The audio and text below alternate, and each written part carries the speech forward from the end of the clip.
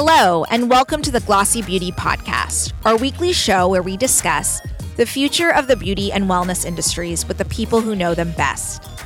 I'm your host, Priya Rao, beauty editor at Glossy, and today's guest is Nicola Kilner, the CEO of Deciem, the abnormal beauty company. In this episode, we talk to Nicola about Deciem's focus on transparency, the loss of founder Brandon Truaxe, and how key retail partnerships are driving the company's next chapter. Hope you enjoy the episode.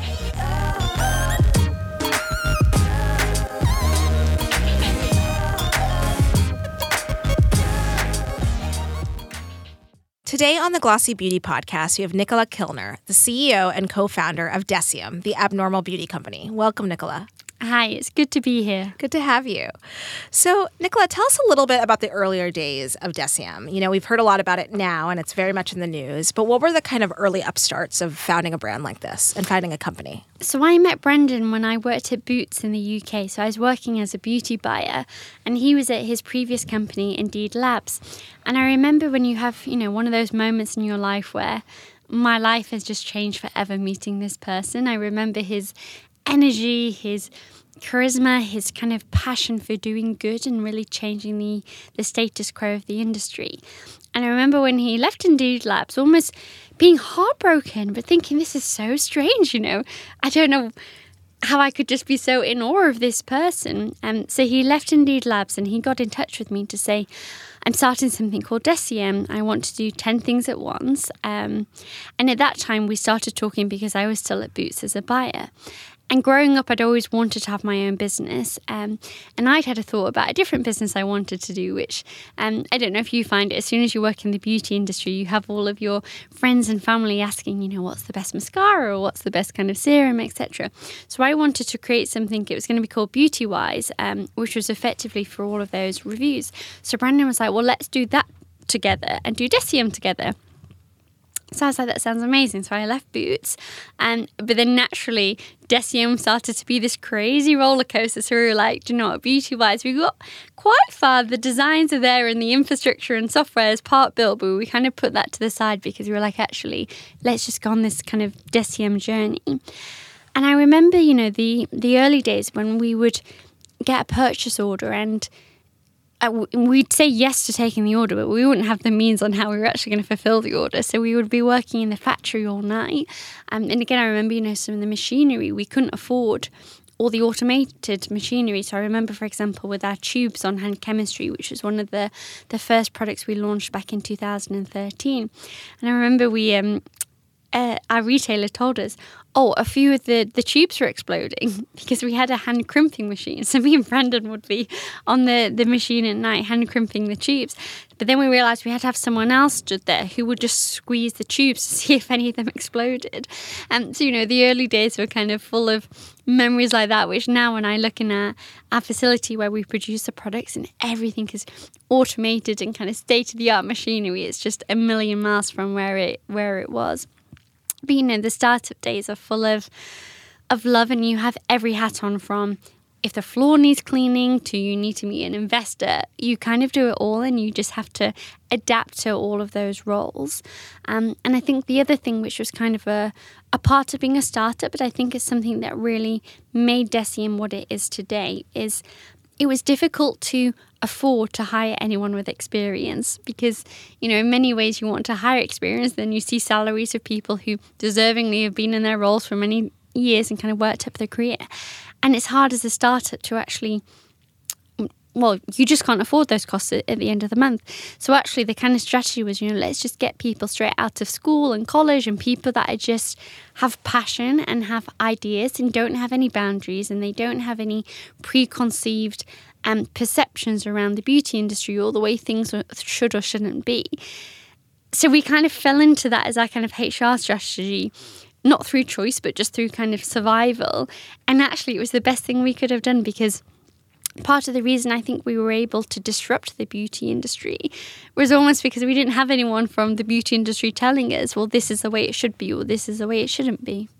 Talk to us a little bit about that disruption, because so much of it was about, transparency around ingredients and transparency around price, which now people throw around a lot and isn't very transparent. But back in 2013, it probably was. And I think actually, one of the things we did that was disruptive and allowed us to kind of do what we did was by bringing everything in-house.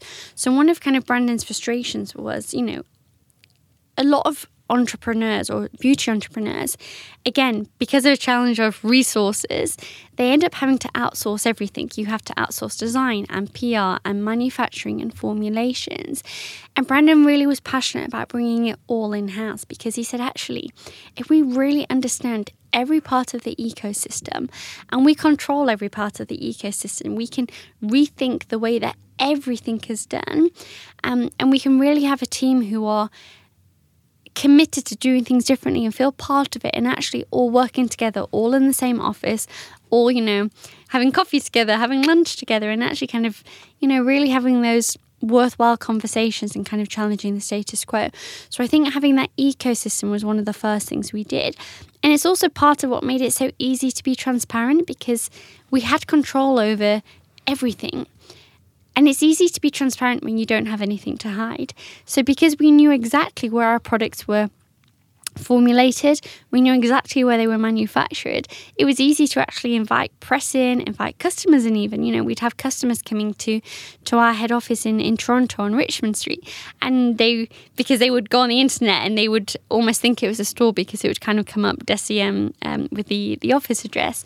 And they would arrive there and we'd be like, well, look, we can kind of still do your order. We'll just do it as an e-commerce purchase, but then come and have a look at the factory and the lab and actually kind of see what Deciem is. So I think transparency for us was an easy thing to do, because we did do everything in-house. And then, in probably more of the latter years, especially with The Ordinary, it's something that we really took to the consumer. And the consumers just, they almost drive our transparency, because, now if you look on our website, for every single product we have the pH of the product. Is it gluten free, for example? But this is because this is what the audience is asking us. So the audience almost continue to drive our transparency even further. How difficult is that when you have so many brands within your portfolio, and then obviously so many products with each of those brands? I almost think it makes it easier, because, again, it's one of the things where within the brands, there's learnings that we take that we can apply to all the brands. But then also each brand has its own unique identity and things that we kind of like to keep special to each of the brands. So I think kind of its transparency is something we have at our umbrella level. So, Deciem, the Abnormal Beauty Company, we believe in transparency. Therefore, any of the brands in our portfolio, we make sure we're being transparent to our audience. And again, they're all manufactured in our facility. Their kind of formulas are done in our lab. So it's something that is common amongst everything we do. So, Nicola, obviously it's been a difficult couple of months for the company with Brandon's passing. How has that affected, obviously, the company culture, your role, and, the future and legacy of the company? So I think, it was sadly quite public. Everything that happened in 2018 was the year from hell for any business, but for any team. And again, being a startup, and particularly for a company founded by Brandon, we, many companies say they're kind of family values and family driven, but we really were a family, and Brandon was kind of the father figure, the father head of our family. Everyone had so much love for him, and when you see someone you all love so dearly struggling, and actually you're all powerless to do, everything possible was done behind the scenes to try and kind of help in every way possible. The team are more resilient than ever, and we're more committed than ever that actually Brandon had an incredible vision. He believed in doing good. He believed in always doing good by our consumers, by our team, by people that used to, support us. And we will continue his legacy more than ever. He believed in honesty, transparency. He always believed in science. He believed in kind of pushing boundaries. He always used to say, we kind of want to be on the edge. It's careful not to go over the edge, but let's kind of get as close to the edge as possible. And we still live and breathe his values every day. He was a true believer in authenticity. He was passionate about design. We kind of keep all of those principles he had. And, we continue to also look at the future. And, certainly something that's important to me is kindness. I very much believe kindness is the modern cool.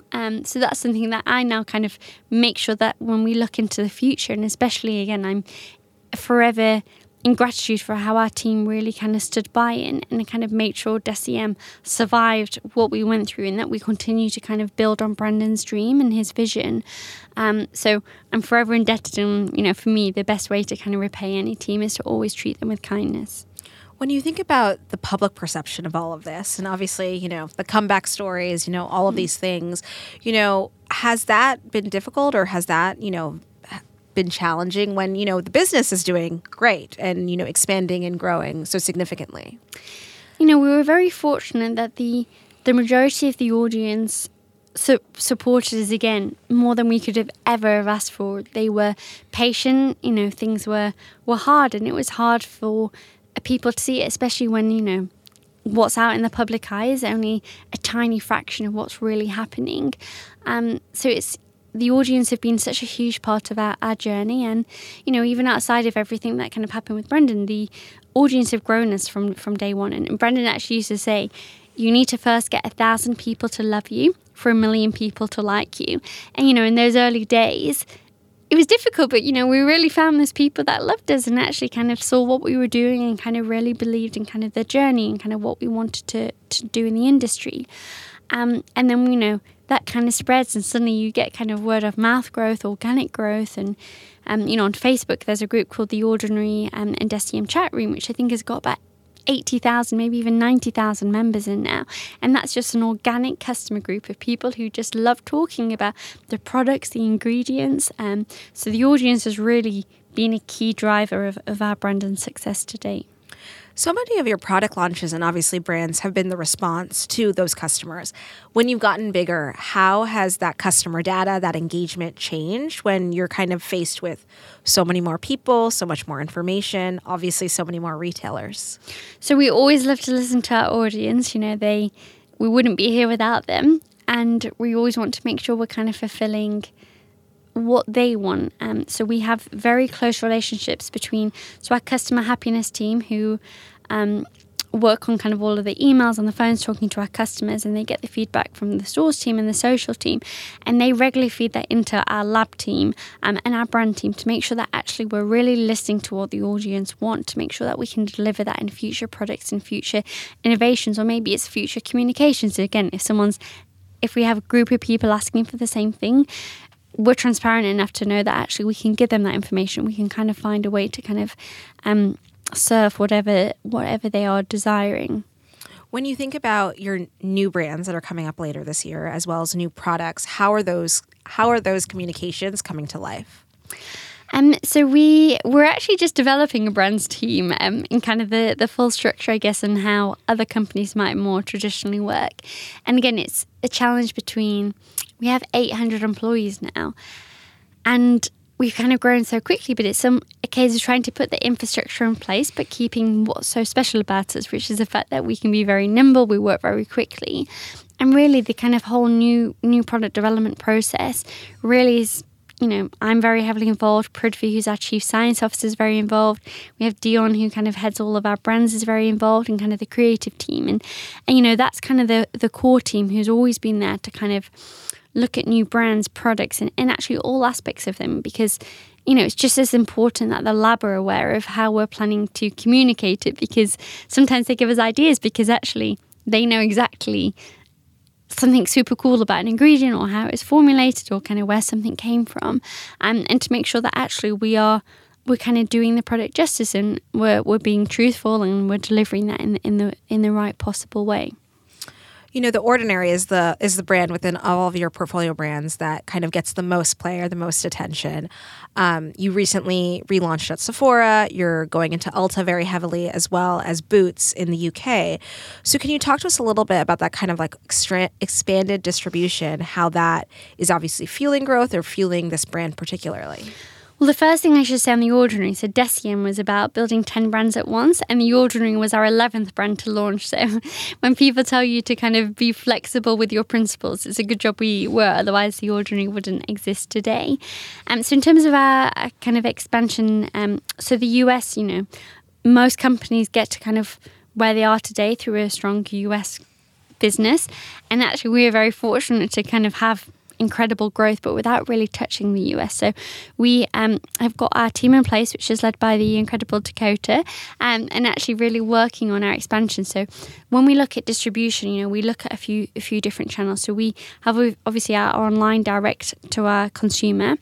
We have our own stores, which, here in New York, we have 7 stores. We've got 32 stores in total. And then we also need to look at third-party retailers because they help us. We want to be accessible, and we can't open stores in every city around the world. So we need good partners to help us kind of reach our audience, which is where both Sephora and Ulta come in. So Sephora at the moment, we're online only. But again, they have amazing delivery propositions. We know they've got great loyalty, and they reward their consumers for shopping there. And then Ulta, so we just launched online at the beginning of July, and then we go into stores in August. So we're going into 400 stores, so a really good distribution across the US. And then with Boots in the UK, it was a hard one, and one of the things The Ordinary really did was kind of redefine that price point doesn't define luxury, because when we look at the price point of The Ordinary, the retail start from kind of $4 or $5. So from that perspective, you would expect to go into Boots and kind of see us in the mass skincare aisle.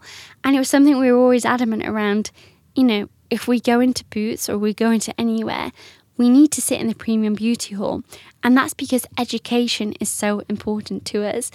And we want that space and, the flexibility of the merchandising to be able to really communicate that. So, in the UK, we have incredible distribution online with some of the premium department stores. So Harvey Nichols launching with Selfridges. And then Boots really helps us to expand in bricks and mortar, but to some of the cities we're not in, because they do have such good coverage of the UK. When you think about Boots specifically, obviously, they may be perceived as what would be a drugstore here in the U.S., but they also just elevated their whole beauty experience. So how are you kind of like merchandising there versus how you would say merchandise in Selfridges? Is it the same? Is it different?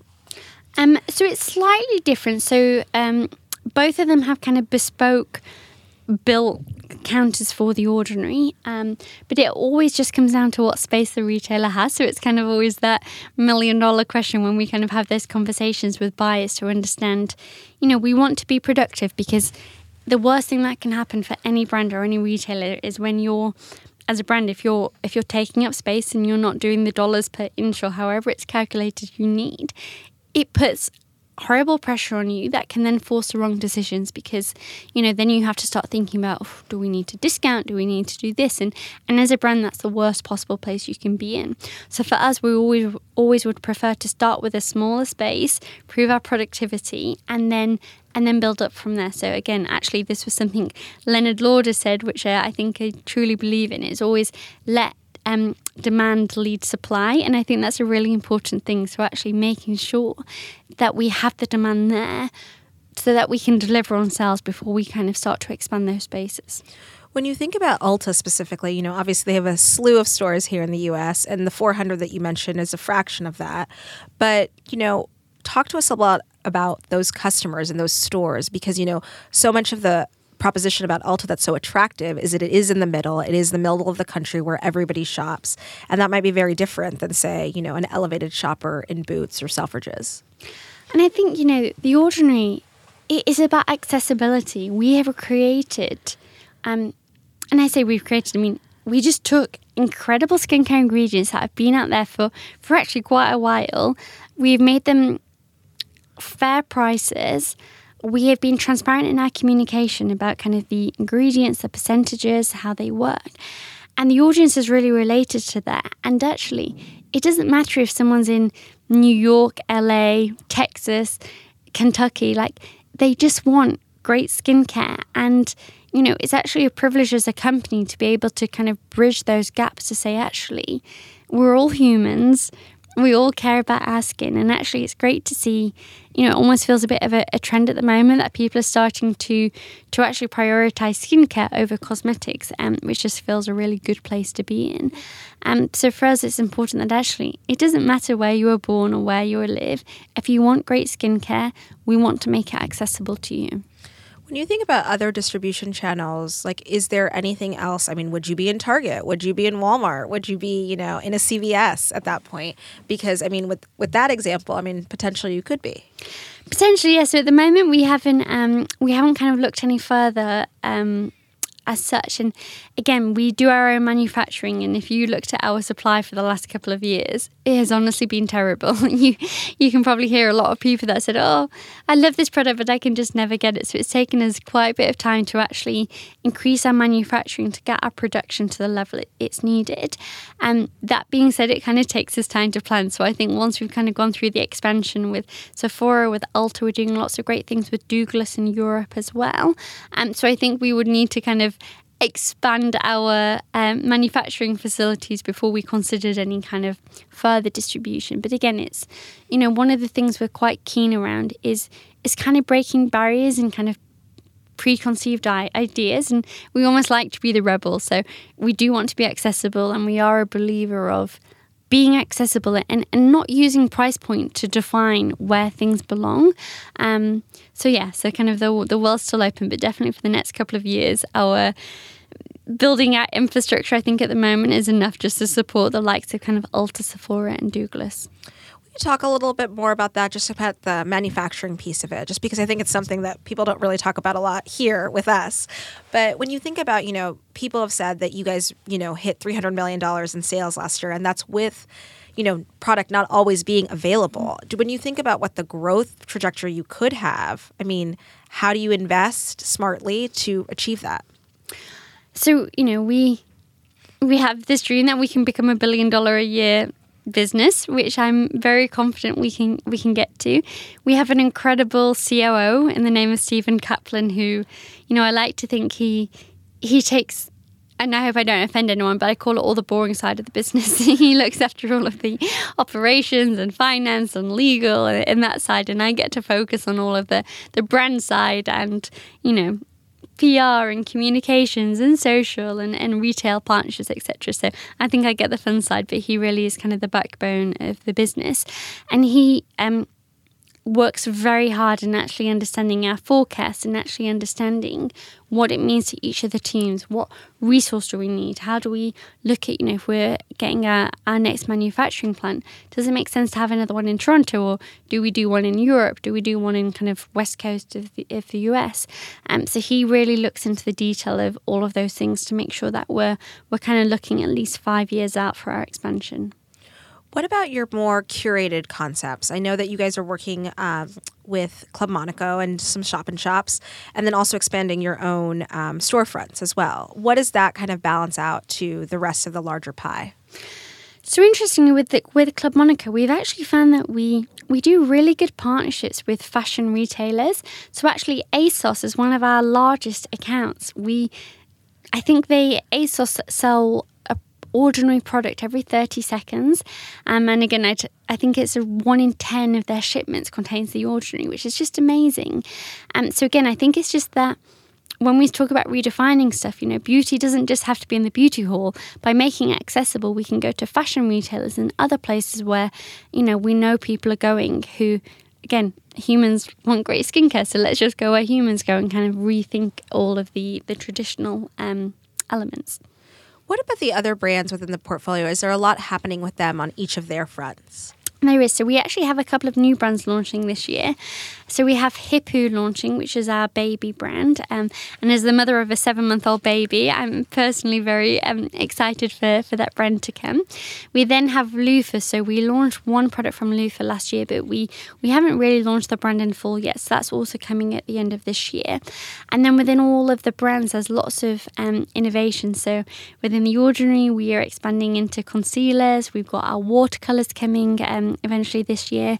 Niod, we're working on lots of new reformulations. So for us at Deciem, we would kind of tell everyone that Niod really is the crown jewel, which people people think it's The Ordinary, but actually Niod is the one that we're most proud of. It's really the brand that it's groundbreaking in its technology. It stands for non-invasive options of dermal science, and we truly believe it's around pushing the boundaries constantly.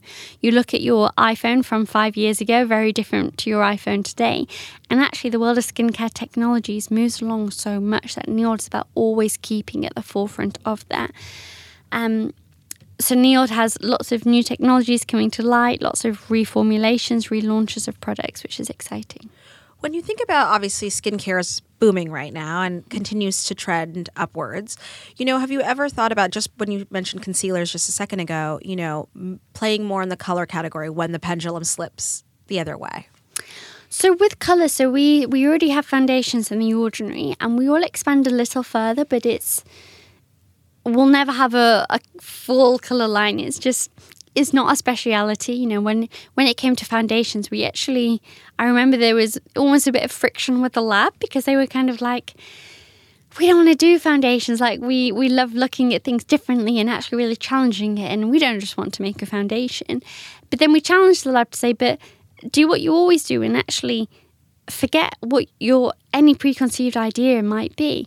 And when they then started to understand that actually the skin constantly has these micro vibrations, and then actually the way they could kind of build this matrix within the foundation that would almost adjust with those micro vibrations that we can't even see on the human eye, then it became a really interesting angle to them. And actually, because of that, the foundations really do help the skin look flawless because of the way this matrix works. So if there's ever an area where they can really use innovation and technology to move things along, then they're always excited. But we won't get into kind of a full cosmetic colour range just for the sake of doing it. And I guess lastly, Nicola, when you think about, the direct-to-consumer business, which has been a huge part of your growth and your growth story, how does that play with these third-party channels and your own channels? Like, what is that split? What's growing faster? What's accelerating? So around this time a year ago, direct-to-consumer was 50% of our business, but it wasn't necessarily a good thing. And the reason why it was 50% was because we just did not have anywhere near enough stock to supply everyone. It almost became that our website was kind of last man standing, so it was always kind of the first one to kind of get the stock, because we were kind of like, look, if we can just at least keep one place in stock of everything, it will be helpful for the consumers. Now, because we're getting into a better place with our production and with our stock, it means we can actually serve our retail partners a lot better. So actually that in turn is better for the consumers, because we're a brand first and not a retailer. Like, a retailer is something we do, but actually we're a brand first, retailer second, compared to the likes of Ulta and Sephora, who are retailer first. So from that perspective, the traditional retailers will probably always have better delivery service than us, especially in the UK now. Most of our online retailers, you can order at midnight and you get shipment the next day. That's something we won't be able to promise as a brand for a long time, because that's not our bread and butter. Our bread and butter is creating incredibly science products at fair prices. So from that perspective, we like our retail partners having a good share of the business, because again, we think it's probably what's in the best interest of the consumer to allow them the right accessibility to buy from their preferred partners if they're in loyalty schemes, etc. So we'll continue to expand our own stores, because again, what we like about our own stores is kind of the experiential, the fact that someone can come in and have a really in-depth conversation with someone who's trained to advise them about the different retinols, the different vitamin C's, and how to actually build a regime. So we have 32 stores at the moment, and we're looking at opening stores in Hong Kong, in LA, so kind of lots more expansion to come. Online will always continue to be, a strong pillar of the business, but then actually making sure that we do continue to become more accessible globally through partnerships with the likes of Ulta, Sephora, Douglas, Boots, etc. Nicola, that's so honest and such a different perspective than a lot of other brands that come on here, especially if they're direct-to-consumer first or they started that way, because it seems like that there is this rub right now, whether it's the margin conversation or the customer data conversation, that you have to go into retail just as a scale mechanism versus, that it's actually satisfying what the customer wants. How do you not lose sight of that when everybody else kind of in the space is like, oh, I'm going to launch with a retailer because X, Y, and Z? It's interesting. We often have a saying that we almost use common sense, and I don't mean that to kind of sound derogatory to anyone else, or because that's not how we mean it, but it's almost by kind of taking a step back. And actually, a lot of our team are somewhat inexperienced, and that's the best experience they could have, because you do the things that just make sense. So, take the ordinary. I always use an example. If you look at healthcare, if you have a headache, you would go and buy aspirin, and you might go and spend $4 on some aspirin, but you would never walk into CVS and see aspirin for $4, $40, and $400. It just couldn't exist. But even though you're only spending $4, you know that aspirin is safe, it's effective, it's proven, it will, help improve your headache or whatever you're going for. Yet when you used to walk into a beauty hall, or, many beauty halls still this is the case, you walk in, and even as someone who works in beauty, it can be very difficult to understand, well, what am I really buying? The names sometimes can be a bit fluffy rather than actually kind of factual like you get in healthcare. But again, that was almost an approach which for a lot of our team, it just made sense to do that. And likewise with the pricing, it just made sense that, look, these ingredients, just like aspirin, they've been around for a long time. We don't need to do that much of our own testing because, it's accepted that vitamin C is a good anti-aging and brightening ingredient. So we almost like to think that kind of our lack of experience in some ways allows us to actually just do things that make sense to the every person. And do you ever worry about losing that customer data or losing that customer relationship, which so many of these other D2C businesses are afraid of when they partner with retailers? I have to tell you, we don't use data that much in terms of, even now, I couldn't tell you the average age of the ordinary consumer, for example, because we've always just been in this mindset of, let's just create beautiful things. Let's just do the right thing. We try and inspire a human world of beauty. And we kind of feel if that's our vision, then actually it doesn't matter what ages. We're about mindset. Someone who likes what we do will come on the journey with us. And if we suddenly became focused on maybe our average consumer is 28 years old, well, we might alienate an amazing 88-year-old who wants incredible skincare. So we like to think that we are accessible for everyone. And I guess that's sometimes the challenge of sometimes understanding that relationship too much can have downsides as well. For sure. Nicola, when you think about what else is coming up, which is obviously you have a lot on your plate right now, but is there anything else that you're looking forward to throughout the rest of this year or early 2020? Yeah, so in Toronto, we're moving to our new headquarters in September. So it's a 70,000 square feet facility.